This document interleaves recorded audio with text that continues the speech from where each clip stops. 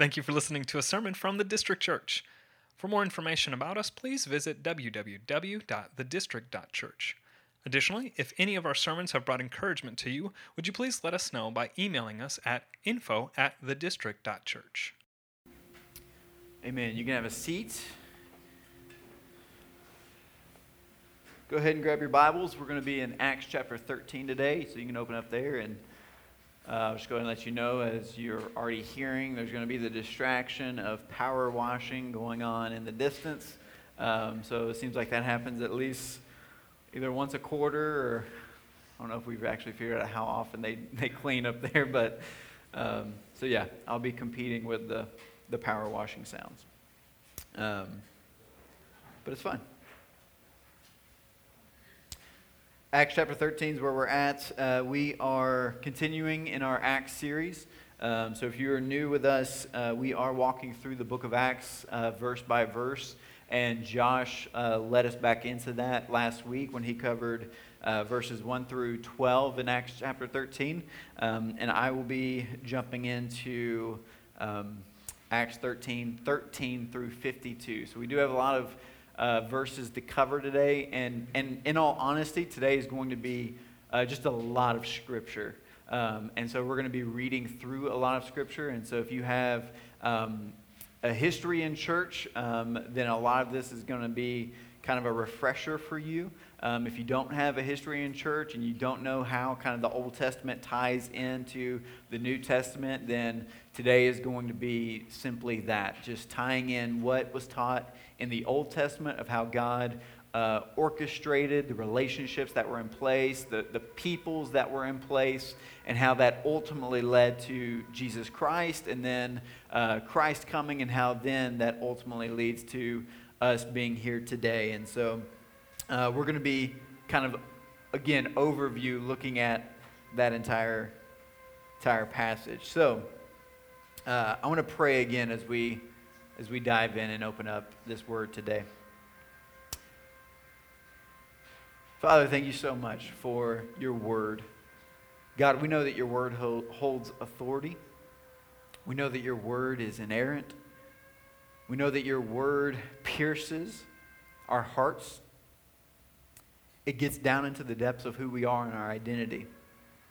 And your word is able to speak into our lives, to be able to speak into our identity, to be able to speak into our souls, to begin to allow us to understand ourselves greater, to be able to understand you greater. And as we understand both of those things, we are then able to understand how to live within your design, to be able to say no to the things in our own lives that lead us away from you, and to be able to say yes to the things that draw us towards you. And so, Father, as we read your word today, let our faith be strengthened. Let our understanding grow.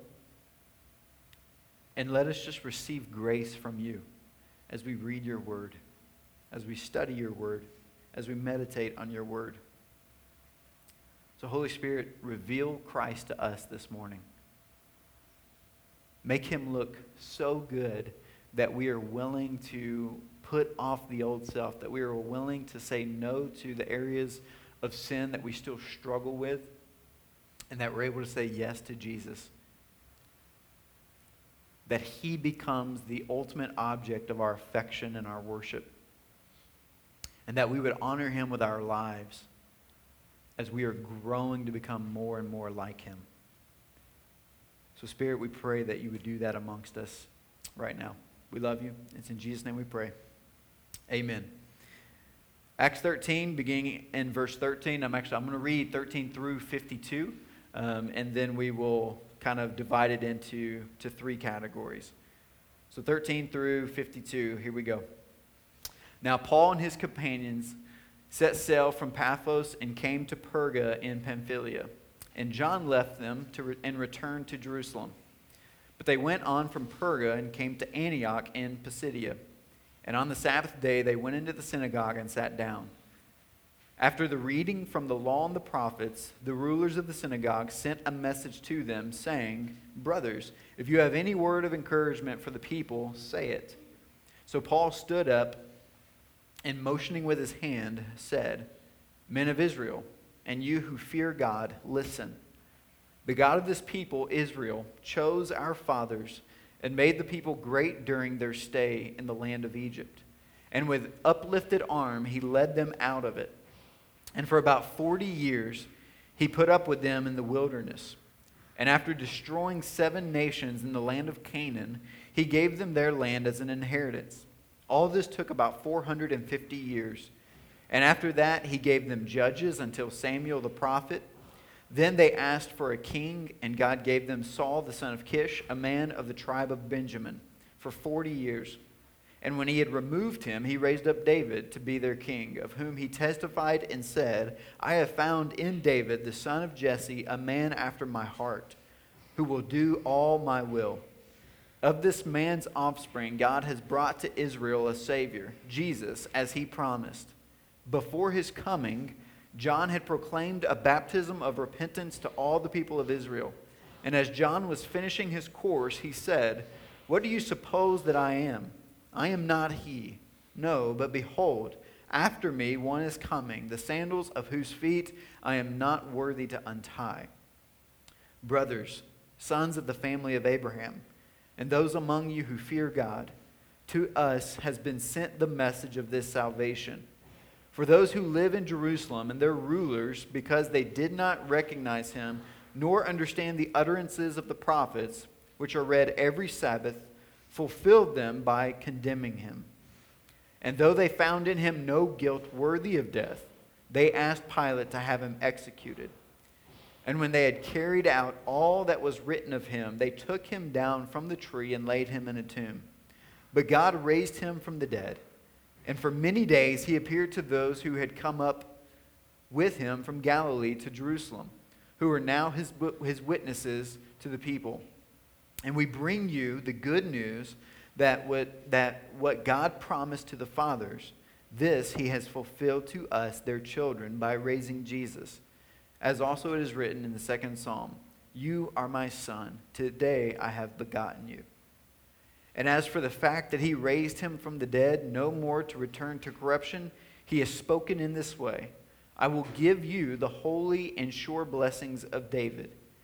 Therefore he also says in another psalm, You will not let your Holy One see corruption. For David, after he had served the purposes of God in his own generation, fell asleep and was laid with his fathers and saw corruption. But he whom God raised up did not see corruption. Let it be known to you, therefore, brothers, that through this man forgiveness of sins is proclaimed to you. And by him everyone who believes is freed from everything from which you could not be freed by the law of Moses.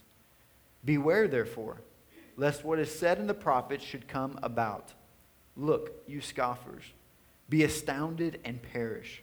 For I am doing a work in your days, a work that you will not believe, even if one tells it to you. As they went out, the people begged that these things might be told them the next Sabbath. And after the meeting of the synagogue broke up, many Jews and devout converts to Judaism followed Paul and Barnabas, who, as they spoke with them, urged them to continue in the grace of God. The next Sabbath, almost the whole city gathered to hear the word of the Lord. But when the Jews saw the crowds, they were filled with jealousy and began to contradict what was spoken by Paul, reviling him. And Paul and Barnabas spoke out boldly, saying, It was necessary that the word of God be spoken first to you. Since you thrust it aside and judge yourselves unworthy of eternal life, behold, we are turning to the Gentiles. So for the Lord has commanded us, saying, I have made you a light for the Gentiles, that you may bring salvation to the ends of the earth. And when the Gentiles heard this, they began rejoicing and glorifying the word of the Lord. And as many as were appointed to eternal life believed. And the word of the Lord was spreading throughout the whole region. But the Jews incited the devout women of high standing and the leading men of the city, and they stirred up persecution against Paul and Barnabas and drove them out of their district. But they shook off the dust from their feet against them and went to Iconium. And the disciples were filled with joy and with the Holy Spirit. So there's a lot in this text. And what we're going to look at is really three things. The first thing that we want to look at is the fact that the gospel is preached. The gospel's preached. So we have here Paul and Barnabas entering into a city called Antioch. And this is different from the Antioch that we looked at a few weeks ago in Acts chapter 13, where the center of operations of Christianity has now shifted from Jerusalem to Antioch. So as persecution happened in Jerusalem, and as the disciples, as the apostles, as the believers were all scattered across the region, the center of operations has now shifted to Antioch. But this is kind of a different Antioch. So this is another one that, again, is a leading city within its region. It's a metropolitan city. And so they find themselves here. And as a part of their customs, anytime they go into a city to spread the gospel, they always enter into the synagogue first. Because, again, Paul being a Jew himself, Barnabas being a Jew, different types of Jews, but they're both Jewish, always enter into the gospel going to the Jews first and then to the Greeks or the Gentiles second. And so they want to enter into the synagogue and they want to sit down, and they actually sit under the reading of the law and the prophets. So they sit under the worship gathering of the Jews within their context of Antioch here. And then because there is a reputation of Paul and Barnabas, there's the leading Jews of the synagogue. They actually send message to Paul and Barnabas, and they say, hey, we want you to get up and we want you to share a word with us. These are God-fearing people. These are people who want to hear from God. And so if they hear of someone who potentially has a word from the Lord, they want to be able to hear that. And so Paul and Barnabas, after listening to the law and the prophets being read in this worship gathering, are now going up to share with the people in the gathering what God has revealed to them. And what I love that they do is they don't come in immediately preaching Jesus Christ, but rather they contextualize the message of Jesus Christ to the audience that they are speaking to, Jews. And so what they start out with is knowing the narrative of God's story, knowing the narrative of the Bible. So when we talk about going out and sharing the gospel, we want you to not only just study the gospel and what it is, but also study the context, the audience in which we are preaching and proclaiming the gospel to. And that's exactly what Paul does here. He starts laying out for them essentially their Old Testament. They just read from the law and the prophets, which is just a summary statement of the Old Testament. And now he is beginning to unpack how that Old Testament leads to the Jesus Christ that they are about to preach and proclaim. The one that they are saying, all that we follow, all that we are holding to from custom and rituals, all that we are placing our hope in from the sacrifices and the rituals of Judaism, all of those things are fulfilled in a person, and we want to show you that. So they literally begin with this idea of, in verse 17, the God of this people Israel chose our fathers. So this is a phrase that you hear often amongst the people of Israel, amongst the Israelites, is the God of our fathers. So Paul again is contextualizing this, and I want you to kind of see who he's referring to here. And so this is going to be kind of a Bible drill for us. I want us to look at the Old Testament storyline of who God chose to put in place in order to bring about a people that then ultimately leads to the lineage of Jesus Christ. So Genesis chapter 12, verse 17 in Acts 13 is covering the history of the Israelites from Genesis 12 all the way through the end of Exodus. So Genesis 12, 1 through 7 is the first father that Paul is bringing up in this text. And so I'm going to read it for you. It might be up on the screen, is it, Josh? Okay. Genesis 12, 1 through 7. This is the call of Abram. Now the Lord said to Abram, "Go from your country and your kindred and your father's house to the land that I will show you. And I will make of you a great nation, and I will bless you and make your name great, so that you will be a blessing. I will bless those who bless you, and him who dishonors you I will curse. And in you all the families of the earth shall be blessed. So Abram went as the Lord had told him, and Lot went with him. Abram was 75 years old when he departed from Haran. And Abram took Sarai his wife, and Lot his brother's son, and all their possessions that they had gathered, and the people that they had acquired in Haran, and they set out to go to the land of Canaan. When they came to the land of Canaan, Abram passed through the land to the place at Shechem, to the oak of Moreh. At that time the Canaanites were in the land. Then the Lord appeared to Abram and said, "To your offspring I will give this land." So he built there an altar to the Lord who had appeared to him. Now this is the first calling of Abram, who later will have his name changed to Abraham. And Abraham is literally the first father of the Israelite nation. Now God has just promised to Abram that he is going to bless him with offspring. And that through his offspring, he's then going to bless all of the nations. So we have right here, not only is God promising that he's going to create a nation, but through that nation there is going to come an offspring of Abraham that is ultimately going to then be a blessing for all nations.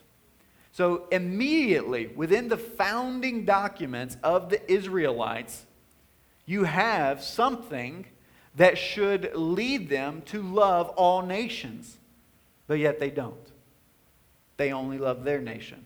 This is why you have all of the racism going on within the first century of Jerusalem. The fact that how much they hate the Samaritans, which are the half-breed Jews, and then absolutely, they don't even consider Gentiles or anybody who's not Jew, they don't even consider them people. They hate them so much. But yet in their own founding documents, you have God promising to them that he's going to bless all nations through them. We also know that this promise was given to Abraham, but Abraham never saw the promise. Abram never saw the great nation that was going to be made. Abraham never saw the multitude of offspring that God had promised to him. And that's something very important for us, because as we see here, as Paul continues to kind of lay this out for us, he says in verse 20, all of this took about 450 years. So from the call of Abram to then Abram having a son named Isaac, and then Isaac having a son named Jacob, and then Jacob having 12 sons, those 12 sons become the 12 tribes of Israel. They become the nation of Israel. And then they go through an entire history of bickering and having division within amongst themselves. And it gets divided into two regions between North Israel, Judah, and Israel. And then ultimately you end up from there having these, within the tribes, you start to have lineages as far as roles and offices. And so you have the Levites, and you have the tribe of Benjamin, you have the tribe of Judah, which ultimately Christ comes from. You have all these different regions. And then this entire nation of Israel, again, who's still promised this promised land, which is Canaan, which is modern day for us, Israel, never actually get into it before they are all dispersed over the entire world.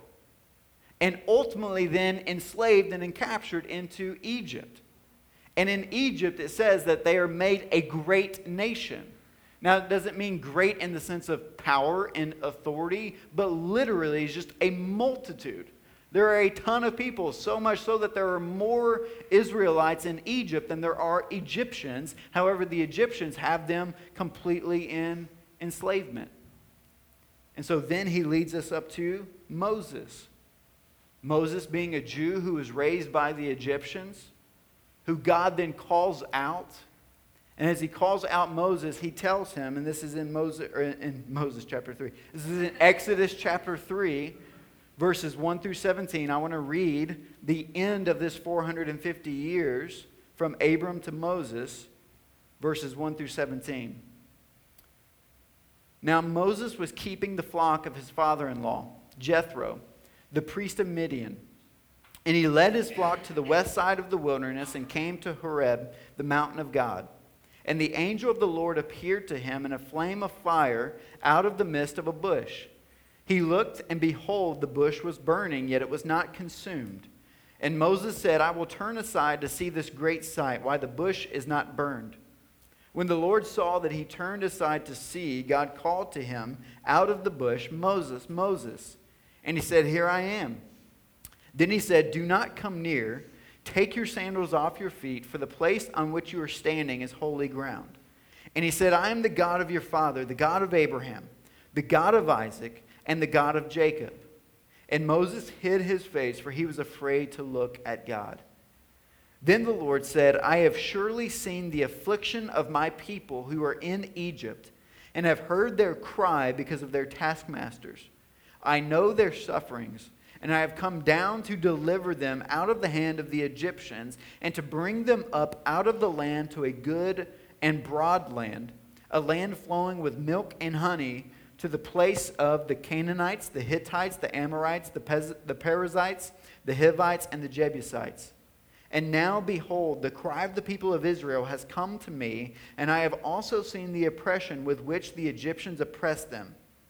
Come, I will send you to Pharaoh, that you may bring my people, the children of Israel, out of Egypt.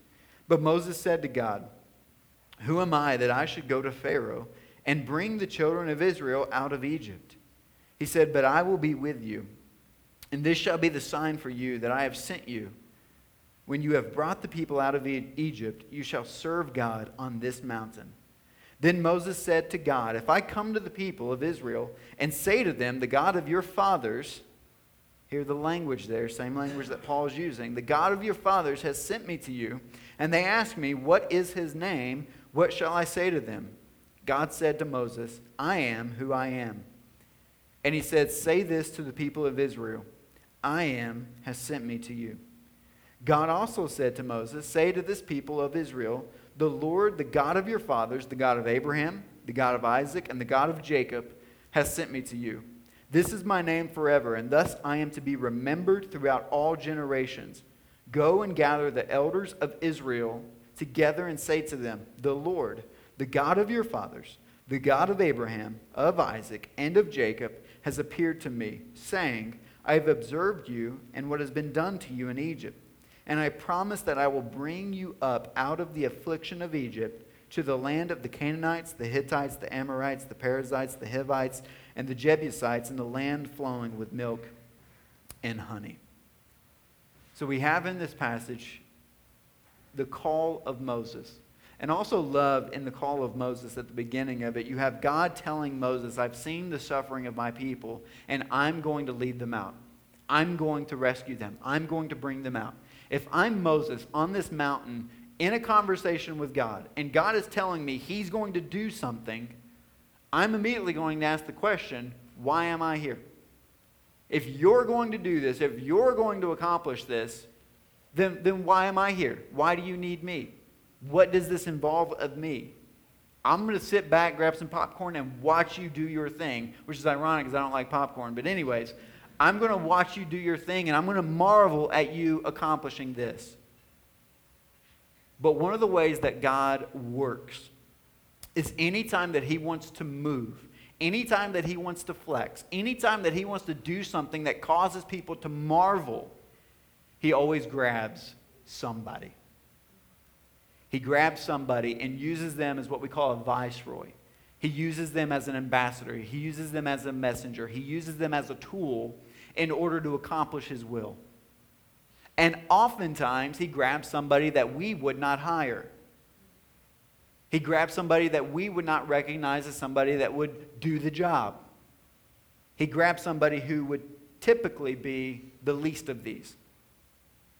For example, as Paul is laying out the history of the people in this synagogue, and he's talking about your fathers, and he's talking about how there was the fathers, the Abraham, the Isaac, the Jacob, and then there were the tribes, and then the tribes wanted judges, and then God established judges for them, and they were like, you know what, judges aren't enough, we need a king. And then he's like, okay, I'm going to give you a king, and he gives them Saul, and Saul reigns for 40 years, and Saul was who people would consider kingly. He stood a foot taller than anybody else that was around him. He had prominence, he had prestige, he had authority. People revered him. And this was all before he was established as king. He fit the bill of what a king would be. But ultimately, that did not qualify him to be king. As we know, he ultimately finds himself, when Israel needs him the most, he's hiding. He's hiding. And so what does God do?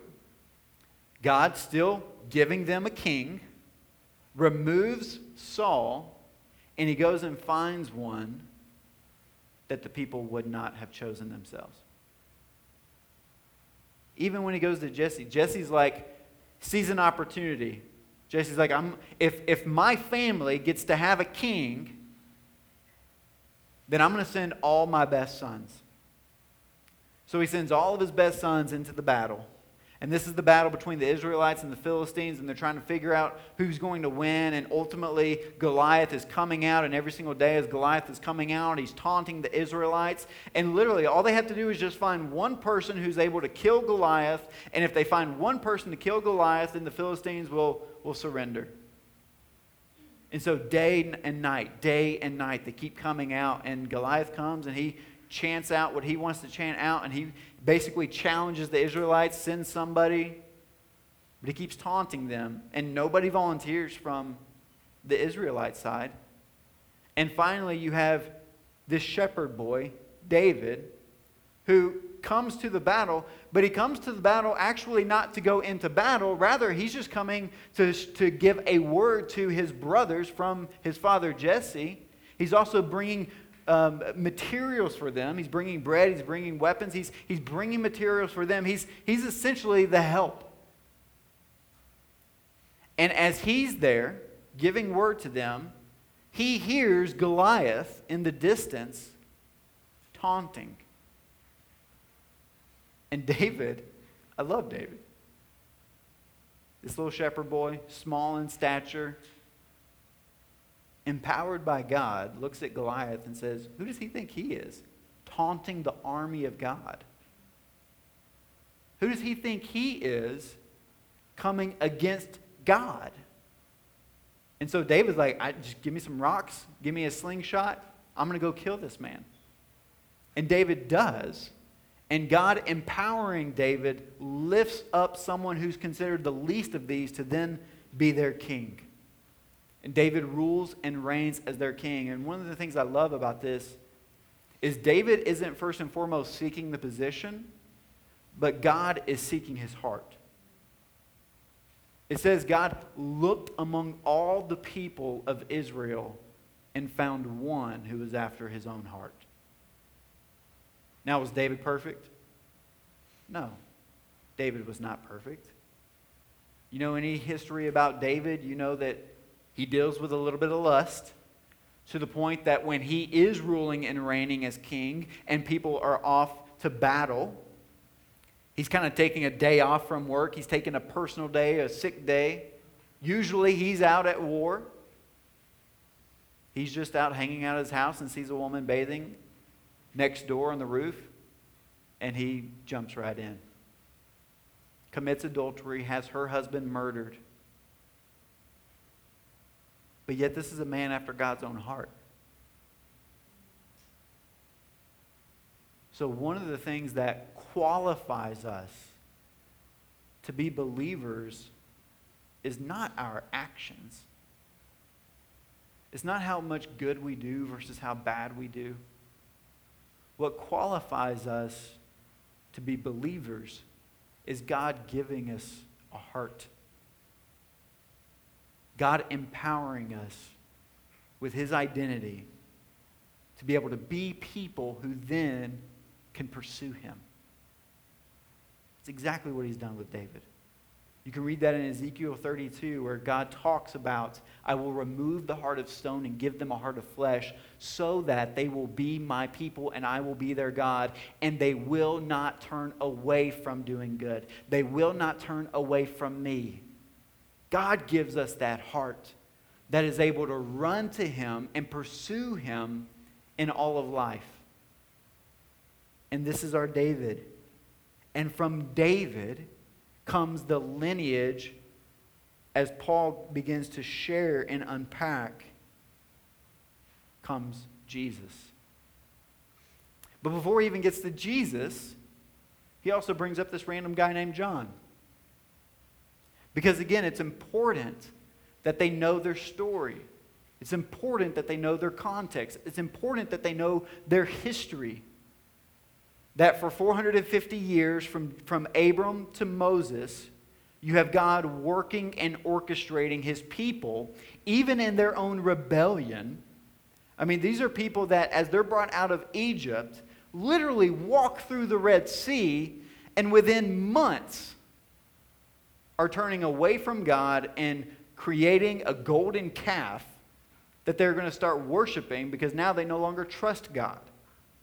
Like, do you not remember that He just parted an ocean, like a sea that you just walked through on dry ground?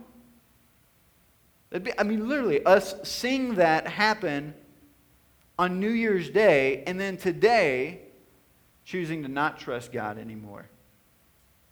And rather try to fabricate a religion that we are then going to follow and place our hope in. This is the stiff-necked, rebellious people that is so often talked about in Scripture. So the 450 years then leads into 1,000 years before Jesus. 1,500 years span from Moses writing writing our Torah, which is the first 5 books of the Bible. 1,500 years span from there to then John the Baptist breaking the silence. From the last book of Malachi to the first book of Matthew, we have over 400 years of silence where God did not speak to the people. He did not act. He did not speak. There are no miracles. 400 years. And I'm bringing up all these years because this is their story.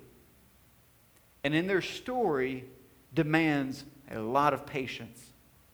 Patience that's not just in your own life, but patience that you need to be praying for your great-grandchildren. Because God might not answer your prayer today for your life until your great-grandchildren. But the invitation for us is to not only pray for our own lives, but to pray for our own legacies.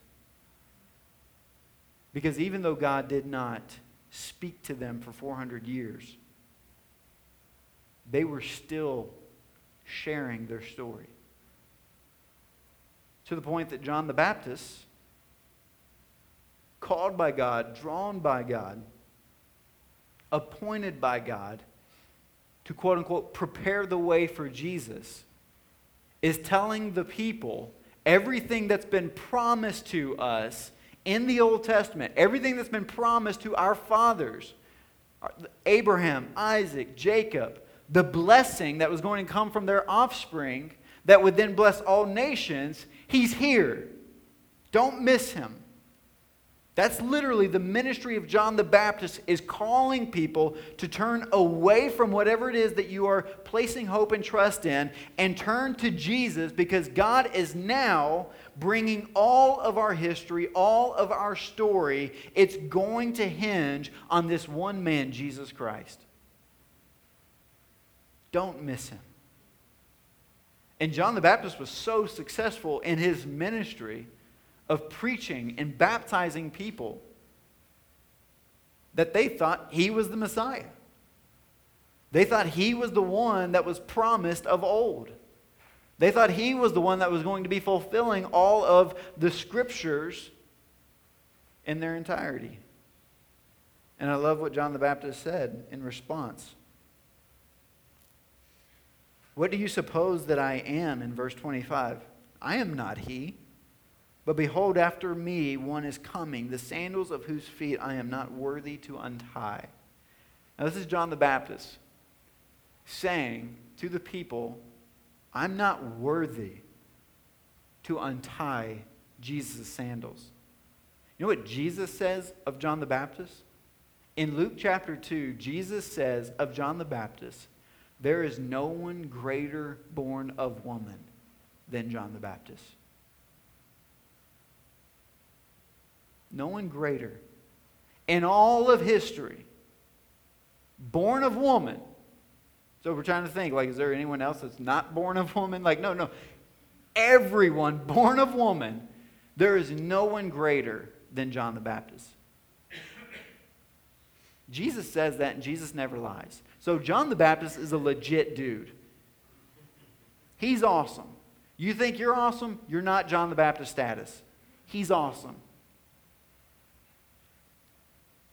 But the ministry and the story that John the Baptist knows and treasures so much has created within him so much humility that even being the greatest person to ever live apart from Jesus considers himself unworthy to even untie Jesus' sandals. I love that.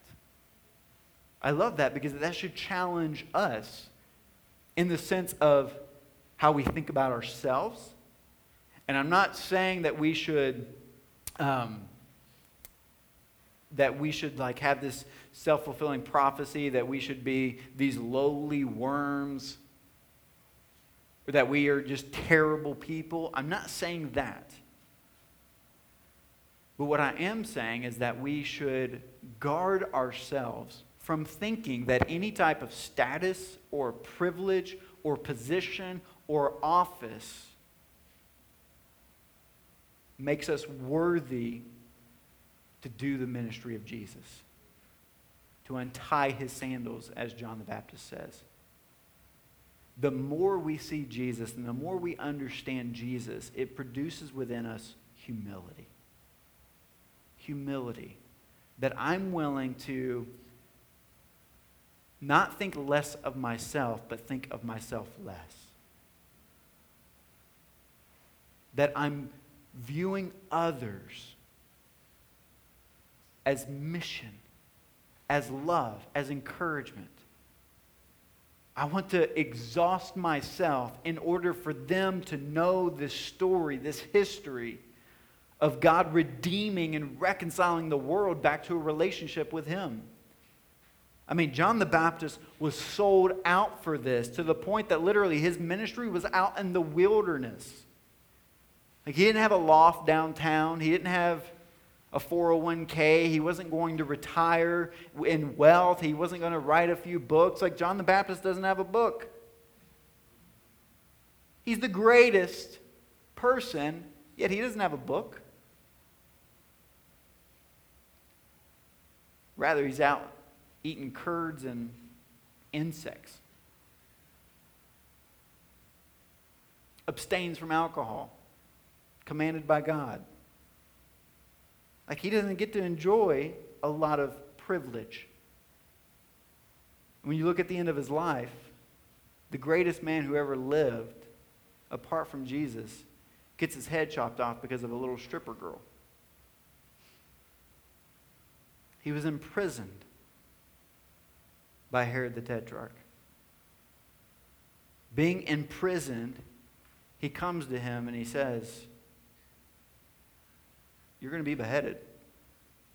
John the Baptist being imprisoned, I love this story. John the Baptist kind of, and again, for those that don't know, he's the cousin of Jesus. 6 months difference between their age. Cousin of Jesus.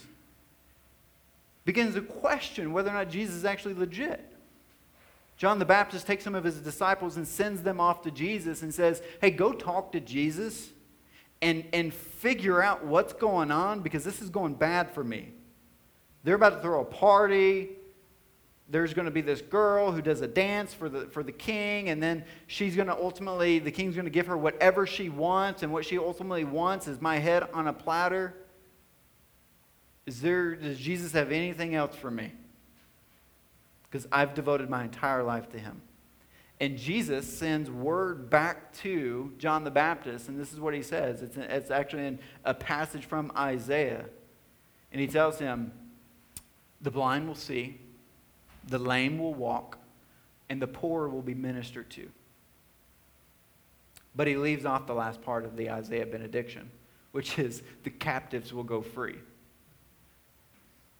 John the Baptist knows his Old Testament. He's probably asking his disciples, are you sure you didn't miss the last part of that? And what Jesus is ultimately saying is, no, even though you're considered the greatest person to ever live, your ministry is going to end by you being beheaded for my name's sake. I mean, we don't preach that. Follow Jesus, get your head cut off. No, typically churches preach, follow Jesus and your life will be fantastic. Follow Jesus and all of your bills will be paid. Follow Jesus and you'll get a nice car, you'll get a nice gal, you'll get a nice family, you'll get a nice whatever. Follow Jesus and you get the American dream. And it's just not true. It's not true. Follow Jesus, you get joy. Follow Jesus, you get peace. Follow Jesus, you get satisfaction. Follow Jesus, you get life and life abundantly. Follow Jesus, you get forgiveness of sins. Follow Jesus, you get a clear conscience. Follow Jesus, you get holiness. You get righteousness. Follow Jesus, you get love, and you get joy, and you get peace, and you get patience, and you get kindness, and you get goodness, and you get gentleness, and you get faithfulness, and you get self-control. Follow Jesus. Those are the intangible things that you receive that have nothing to do with the tangible things that we receive in this world or the circumstances that we get to experience in this world. Rather, it provides for you an anchor regardless of circumstances. So when things fall apart around you, I'm able to be patient. I'm able to trust because I've seen God be faithful, maybe not in my life, but I've seen God be faithful through our fathers, Abraham, who he promised a son to a woman who was barren and old. And like how old? Like Scripture says she was dried up old. That's awkward. But she was old. And God gave... How long did it take God to give Abraham and Sarah a son that he promised? 25 years. And that was when he was 75. So it wasn't until he was 99 and 100 years old that God finally provided for them a son. Now think about that. When we pray, we're asking God to do something, and he's calling us to be patient. We're thinking, I'll be patient till Tuesday. But God, you better show up on Tuesday because I really need this to happen. We don't think through patience in God's timing. We think through patience in, God, I'm not going to throw a fit until this day or this time. I need you to show up then. We try to put him on our time rather than his time. So I'm asking the Lord to promote within us, to produce within us patience that he's produced in them. That took 450 years to see the promised land actually happen. And when we talk about the promised land, who did the majority of the work? Who put up with the Israelites for 40 years wandering around in a wilderness when you actually think about it, was just around the corner was the promised land? They literally circled around the same desert for 40 years when all they had to do was just take a left and just try out a different way, stop complaining, go left, there's the promised land. But Moses had to put up with the Israelites for 40 years, leading a stiff-necked and rebellious people, constantly having to pray to God when God would say, I'm tired of them. I'm going to just wipe them out right now. And Moses is like, Lord, you've said in the past that you were going to bless them, that you were going to lead them to the promised land. So you need to, you swore by yourself that you are going to do this. So you need to complete your word. And God would respond, you're right. I will lead them there. But guess what? Moses, unfortunately, never gets to actually go into the promised land. God takes him up on the mountain and says, look, there it is. Thank you. Finally, let's go. In the literal, let's go, not in the millennial, let's go. But he finally gets them up there and he sees the promised land. And God says, yep, I'm going to take all the people there. But guess what, Moses? This is the end of the road for you. Literally, my entire ministry has been wandering around in the wilderness for 40 years trying to herd these grumbling, stiff-necked, rebellious people. I get to see the promised land, but I don't get to go into the promised land. God says, yep. And people are going to trust me rather than a man. And then he kills him.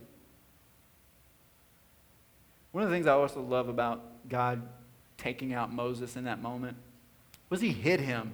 Like, God's the one who, did the burial of Moses, hid him so that, no one knows where Moses is. Even the devil, there's a scripture passage where the devil's, trying to work out this deal with God to try to find the body of Moses, and God's like, yeah, you're never going to find it. I really have no idea what that point has to do with anything. I just thought it was always an interesting thing. We don't know where Moses is. But I think there's more to that in the sense of, yes, we remember our fathers. We remember the patriarchs of the lineage that got us to Jesus. But we are to not worship them. We are to see them as mere tools that God has used to display His faithfulness that produces within us, we can trust you. We can trust you because we see you in action here. We see you working.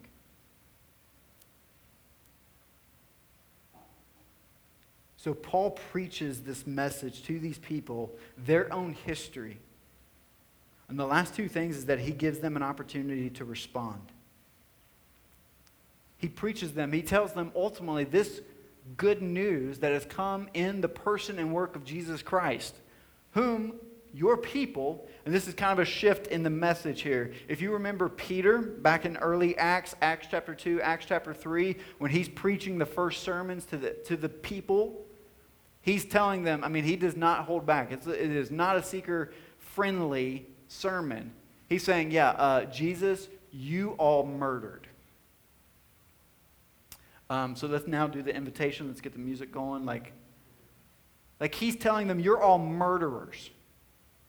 Paul kind of now takes a different shift because he's so removed from Jerusalem that even though these are still Jews, he's saying, your people ultimately murdered him. Your people killed him. Even though they found no warrant for death, no warrant to actually have him be guilty, they still called for his ultimate execution. Which is crazy to me that it actually happened. Even Pilate, as they're going to Pilate, Pilate's conscience is like, I feel wrong about this. I don't feel like we should kill this guy. I feel like we should hear this out. Like, you have no warrant. You have no reason for why he should have the death penalty. But because they were so adamant against Jesus, crucify him, crucify him. Pilate's like, either crucify him or they're going to come and crucify me. And he washes his hand of it and he turns Jesus over to the Jews, and they ultimately kill him. So Paul's telling these people, you, the Jews, we killed Jesus. But Jesus going to the cross and you actually killing him has actually fulfilled your own story, your own scripture, your own lineage. Everything that you trust in, everything that points to a sacrifice, you actually confirmed. The thing I love about that is that just displays for us the sovereignty of God, that nothing can thwart what God is ultimately going to execute. Scripture was fulfilled not only in Jesus coming, but also in their own rebellion. All the prophecies of God were fulfilled. And so now he's telling them, beware. Verse 40, therefore, lest what is said in the prophets should come about. He's trying to plead with them. He says, look, you scoffers, be astounded and perish, for I am doing a work in your days, a work that you will not believe even if someone tells you. He's saying, I'm telling you, and you're not going to believe me, but if God, please just try to believe me. Consider what I'm proclaiming to you. Paul loves his people. He loves his people so much that at one point he was talking about the fact that he would be willing to be cut off from Christ if that meant that his own people, the Jews, would be grafted into Christ. I love people. But man, I don't know that I could say that. That I would be willing to go to hell for someone else to go to heaven? That's just hard for me to grasp. But that's Paul's heart. And that's his heart for his own people. Please consider what I'm offering you right now. Forgiveness of sins. Forgiveness of our sins as a people who murdered Jesus. Clear conscience. He says in verse 46, it was necessary that the word of God first be spoken to you. Since you thrust it aside and judge yourselves unworthy of eternal life, behold, we are now turning to the Gentiles. So there's always two responses to the proclaiming of the gospel. Us preaching the gospel. People will either reject it or they will receive it. There is no indifference to the gospel. There is no sharing of the gospel with someone and in them a posture of, oh, that's great for you. That's awesome. Love that you believe that. They haven't actually heard the gospel then, if that's their posture. Because what the gospel proclaims is a bittersweet narrative. Hey, you're a sinner, and because you're a sinner, your sin killed Jesus. Therefore, you're a murderer. You also lie. You're a liar. You also covet. You have envy. You have hatred in your heart. Hatred in your heart also means you are a murderer. You've done a lot of bad things. And even the good things that you try to do, as Isaiah says, are considered filthy rags compared to Christ's righteousness.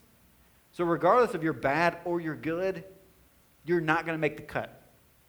You're a sinner. Sinners deserve hell. Eternal death. Romans 3 is very clear with that. There is no one righteous, not one. No one seeks God. No one pursues Him. No one longs for Him. No one is indifferent towards Him. You either love Him or you hate Him. And Romans 6:23 says, because of that, the wages of our sin, the response of our sin, the penalty of our sin, what we are due, what we owe is death.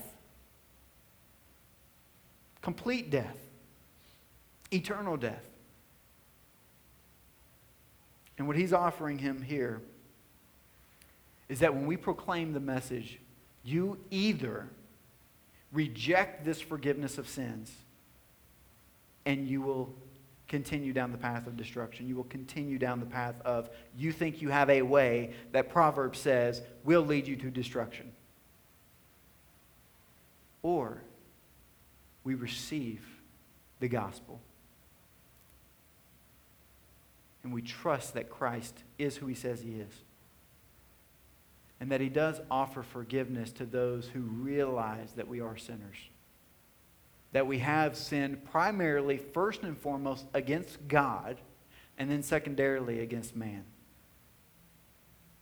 And he's now reconciling us into relationship with him and reconciling us into relationship with others. That through, as he talks about here in the sermon, that through the life and the death and this is the most important part, resurrection of Jesus Christ, we also are able to participate in the death of Christ by putting our old life to death and then being raised to a new life with him. We put to death the identity of our sinful nature that we were born with. And we are then raised to a new identity with Christ that is producing in us everything that I talked about in the beginning. Love, joy, peace, patience. A non-believer can mimic those things, but they do not flow from their identity. We can pretend those things. You can go on benevolent talk shows and everybody gets a car and everybody gets this and that. And those are good things, but those are mimicked after God's heart. Only God's heart is truly seen in a believer who is made new, who receives the gospel, receives the finished work of Jesus Christ. The Jews here rejected it. And then it says the Gentiles are excited. The Jews rejected it, and the Gentiles are happy to play a part. And so Paul is now shifting his ministry. He's cleaning the dust off his boots. He's saying, we brought the gospel to you first, and now we're going to move on. Because God has, as it says, appointed people to believe. So he's going to them. He's moved them to the Gentiles. And so what I want to ask us as we close out here, I'm going to go ahead and have the band come on up.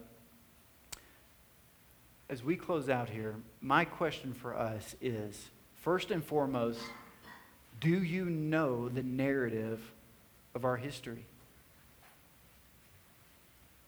I just read a lot of it. That's the history of the Old Testament. But at the same time, do you know your history? Do you know your story of how Jesus has orchestrated you being brought into the family of God? For me, it's very simple. My parents, I was born in Nashville, Tennessee. For the first 7 years of my life, I was living in a small kind of neighborhood on the north side of Nashville. And then my family in 1994 moved to White House, Tennessee, a rural tobacco town. Like 3,000 people were there when we first moved there.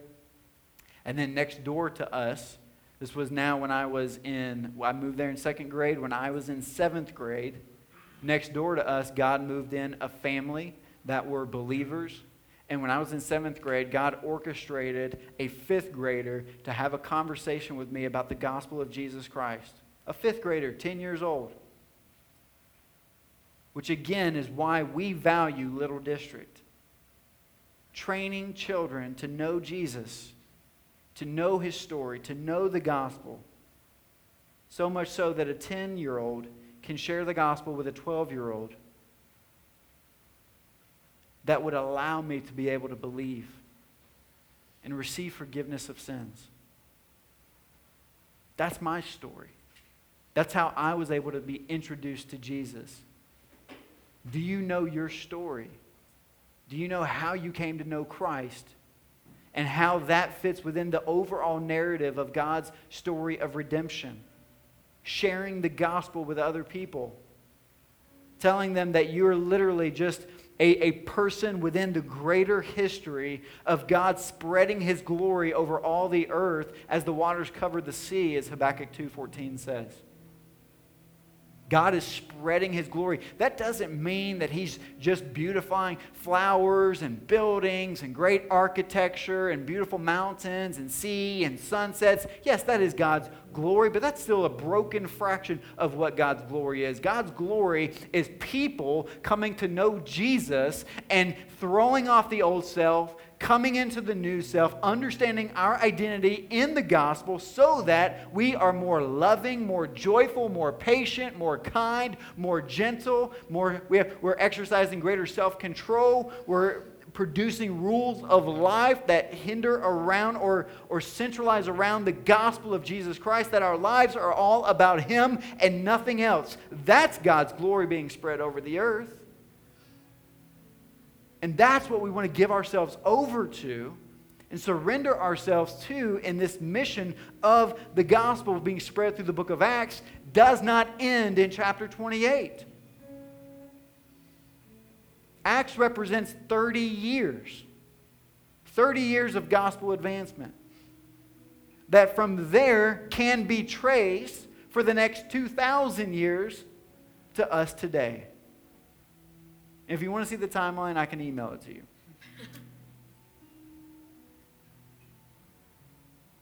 So it doesn't stop. This isn't us just looking back at these great saints. We are saints that God has empowered to share the message of Jesus Christ, to share our story of hope. And there are going to be people who reject it and hate you for it. And there are going to be people who receive you and will forever love you for it. I'm willing to have people hate me for it, for the sake of having some people who will love me for it. And not just like to love me for it, but to come to know Christ, to have ultimate satisfaction. So as we enter into a time of communion, we come to communion because, again, this is a mission. This is a ministry. We are equipping the saints for the work of ministry. We are equipping you to share your story, the gospel, with those who are around you. It's very easy as Americans to kind of take it on and say, I can do this. As Isaiah said, here I am, send me, Lord. It's easy for us to kind of raise those banners and take it into our own abilities. But again, the gospel is very clear that God empowers us with His strength, His might. David had no right going in against Goliath based on status, stature, based on ability. But God empowered him to be able to do something that was impossible. God empowers us to be able to do a ministry that is seemingly impossible. But yet He still called us to that. Because the way that He made it possible is the work of Jesus Christ. Him living the perfect life that you could not live. Him dying the death that you deserved. And then Him raising to a new life. Guaranteeing for us a raising to a new life. A new identity in Him. So we worship Him through communion. We thank Jesus for His sacrifice on our behalf. That we did not have to break our bodies. That we did not have to shed our blood because of our sin. But that Jesus, He who knew no sin, became sin so that you and I might become His righteousness. Communion is us remembering the great exchange of Christ becoming us so that we might become Him. He became unrighteous so that we might become righteous. So we thank Him for what He's done. We worship Him. We remember this sacrifice. And we do it every day or every single Sunday because it is the fuel. It is what binds us as a church. It is the power that we live by. The gospel. The gospel. So let's worship in this time of breaking the bread that represents the body of Christ being broken, and let's partake of the juice that represents the blood of Jesus being shed on our behalf. Let's remember His sacrifice. Let's stand and let's partake of communion together. Thank you for listening to a sermon from the District Church. For more information about us, please visit www.thedistrict.church. Additionally, if any of our sermons have brought encouragement to you, would you please let us know by emailing us at info@thedistrict.church.